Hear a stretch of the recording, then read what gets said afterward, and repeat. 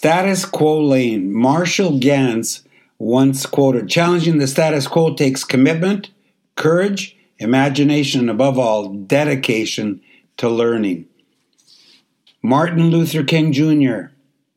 Today, our very survival depends on our ability to stay awake, to adjust to new ideas, to remain vigilant, and to face the challenge of change.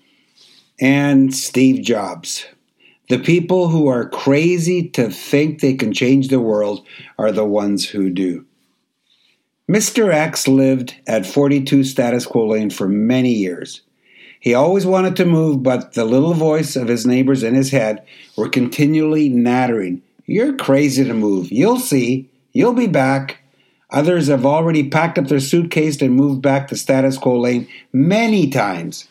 "You know it's comfortable here.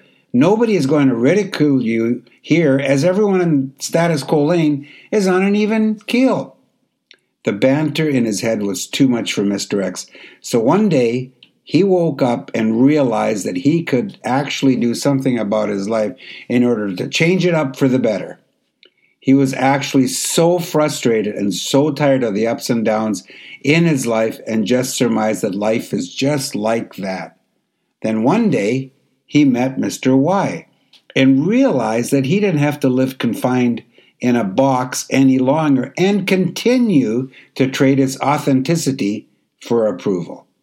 Soon thereafter, Mr. X attended a seminar where the concept of the XY syndrome was finally explained to him after all these years. Mr. Y explained to him that he could have anything that he wanted as long as he changed his thought process and corresponding actions. He said to Mr. X, "Start erasing the stuff that doesn't work in your life, thus allowing that inner you to appear. Its appearance will manifest into incredible, joyous, and Godsome happenings in your life." He continued, "The more that you understand this concept, the more that your own personal wants will show up right on schedule." So Mr. X began to dismantle his picket fence mentality that contained the rigid four posts that he had constructed and also restricted him all those years. The four solid corner posts were fear, security, image, and purpose. In the old days, anyone that was even remotely thinking about moving his fence caused incredible stress and frustration in his life. Mr. X always wanted to change something in his life, but fear always blocked his path with anxiety, scarcity, and every other debilitating and toxic entity. The last post to go on the right side of his picket fence was the security post. It took a while for him to remove this post, as he believed that as long as his picket fence was sturdy, it would provide him with stability and longevity. After meeting Mr. Y and attending the seminar, Mr. X realized that security does not really exist.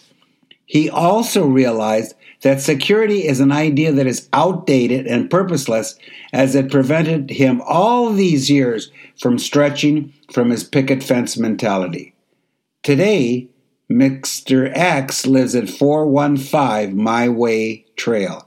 He now understands that he is responsible for his life. His new neighbor asked Mr. X, "Are you going to build a fence around your new house?" Mr. X replied, "Oh no, I love the openness and freedom."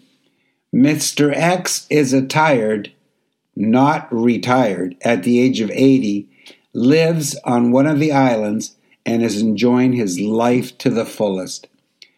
Carpe momentum, onward and Godward.